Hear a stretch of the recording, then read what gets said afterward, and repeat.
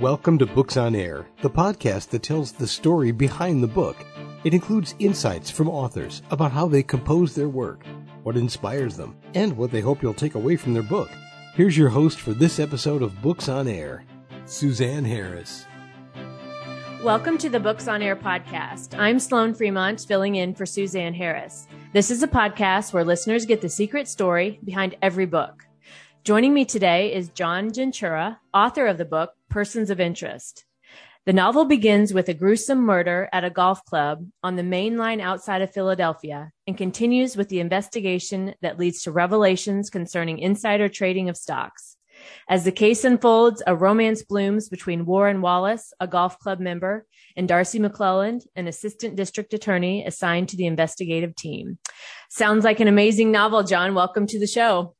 Well, thank you. I appreciate the kind words and looking forward to our discussion. Yes, me too. So let's start out by telling the audience just a little bit about yourself and what led you to write your book, Persons of Interest.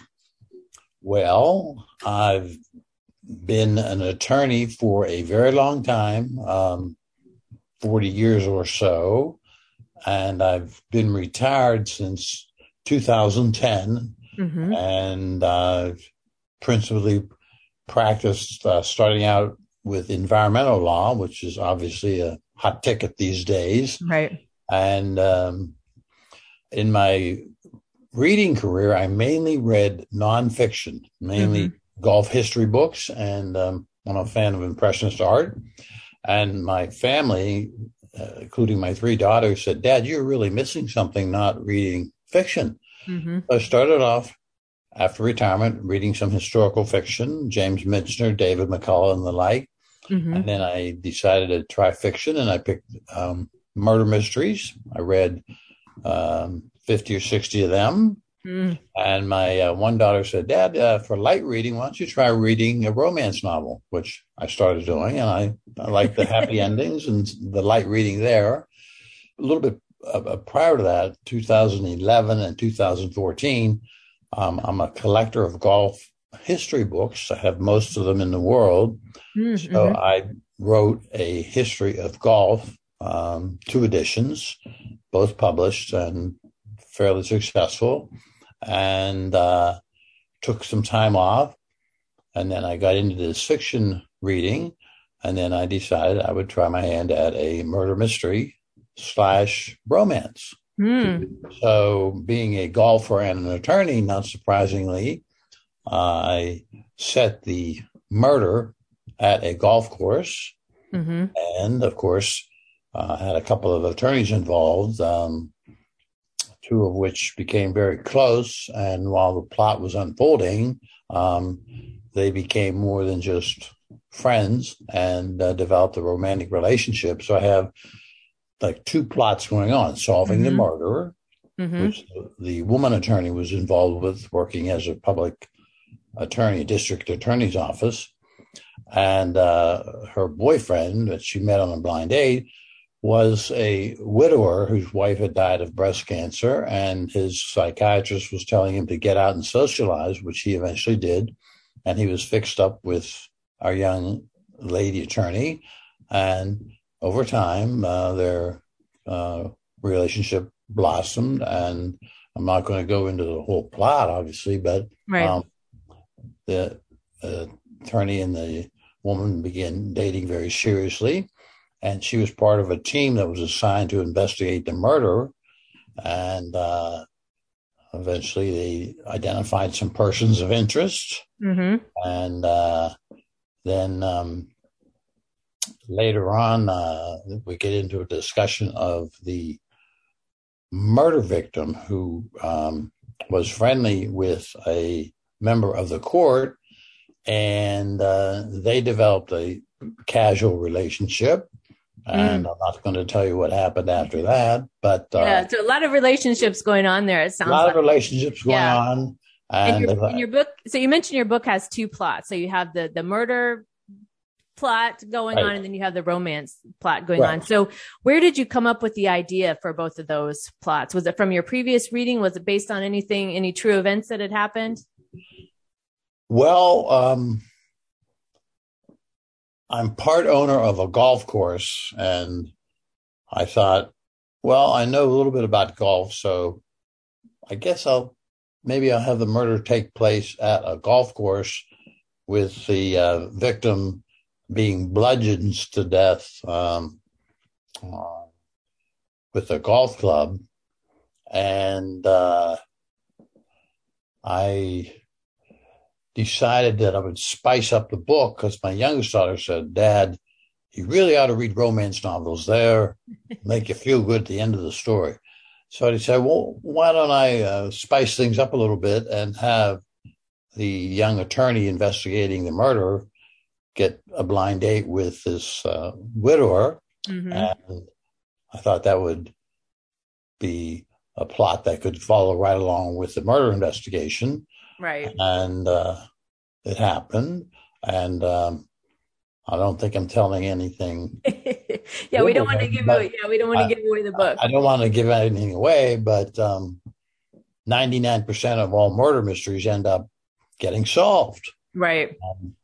In my case, that was true. Mm-hmm. And then the romance blossomed at a very nice pace of action throughout the book. And they started dating very seriously, and eventually they got to the point where she decided with his request that she would move in with him. So they did. And they live in a community, which is where I live. Okay. And I just put them on a different street. But much of the book is autobiographical. For example, I'm from Pittsburgh, and the book takes place outside of Philadelphia. Mm-hmm. But I focused on Pittsburgh sports teams because that's who I rooted for and still do all my life. And you also drew on your career as a lawyer in the book as well.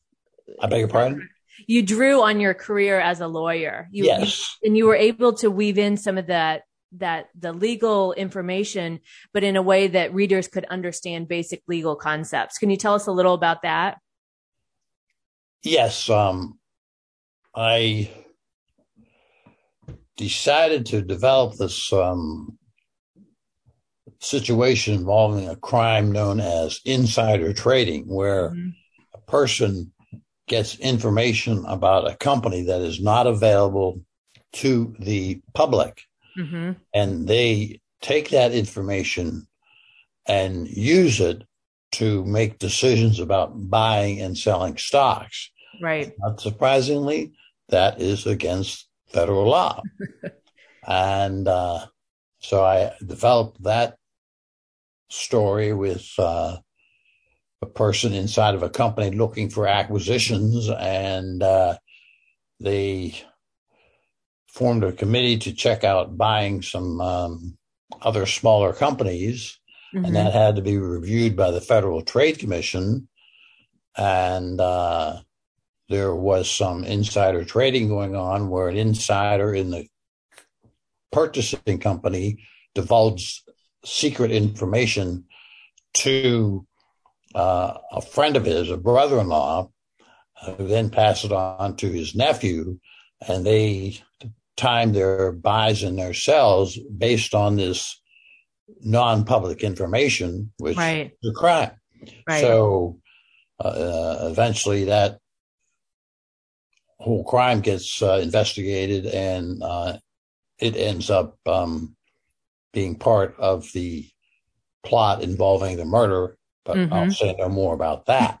Right. So we have a murder, we have this insider trading, and then we have this very lovely romance between the young attorney on the investigating team and her blind date. She met her boyfriend on a blind date, and the blind date was set up by the attorney who was murdered. So I see. Okay. Yes. That's all tied in there together. Yeah. And so you have the elements of a good story, right? The murder, the corruption, the romance, right? All of those parts to tell an amazing story. And I know you did something a little different with the forward in your book, how you added some thoughtful sayings. Can you tell us a little bit about that? Well, as I began reading the fiction, a lot of the authors have little sayings or whatever at the beginning of chapters. Mm-hmm.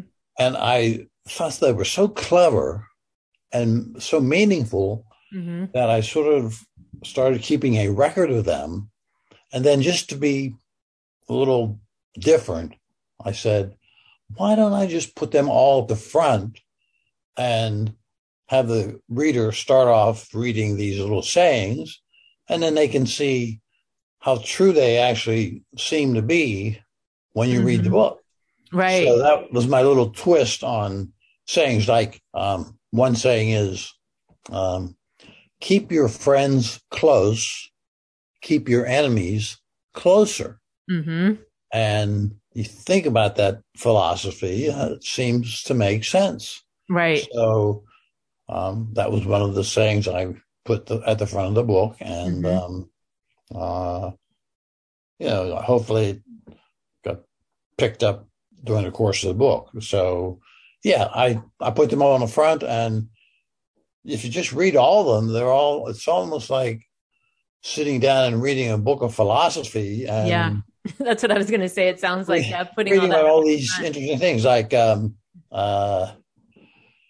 when the murderer is found, there's the saying, how the mighty have fallen. Mm-hmm. And or what goes around comes around. Right. Stuff like that.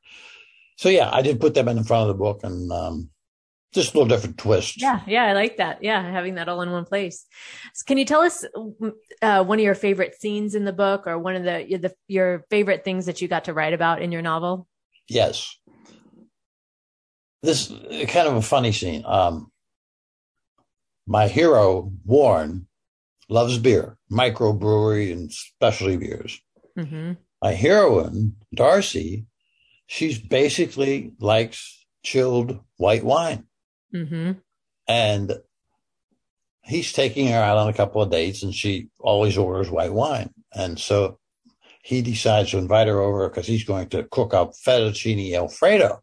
Mm-hmm. And he wants to have beverage. And he had, in his mind, kept a record of the 5 main white wines that she liked. Not sure I can remember them all right now, but it's like Rieslings, Chardonnay, Chablis, Sauvignon Blanc, and White and Zinfandel. So she's invited over for dinner, and he's scratching his head, and he goes, well, I'm going to buy 1 bottle of each. Mm-hmm. Yeah. So she gets invited over. He says, you want a drink? Would you like white wine? She says, yes. And she says, what do you have? And he opens the refrigerator, and lo and behold, there are 1 bottle of each of these 5 white wines. Uh-huh. And as an aside, in his neighborhood, there are a couple of BYOBs, bring your own bottle. Right. So, and they can actually walk to them. They're that close.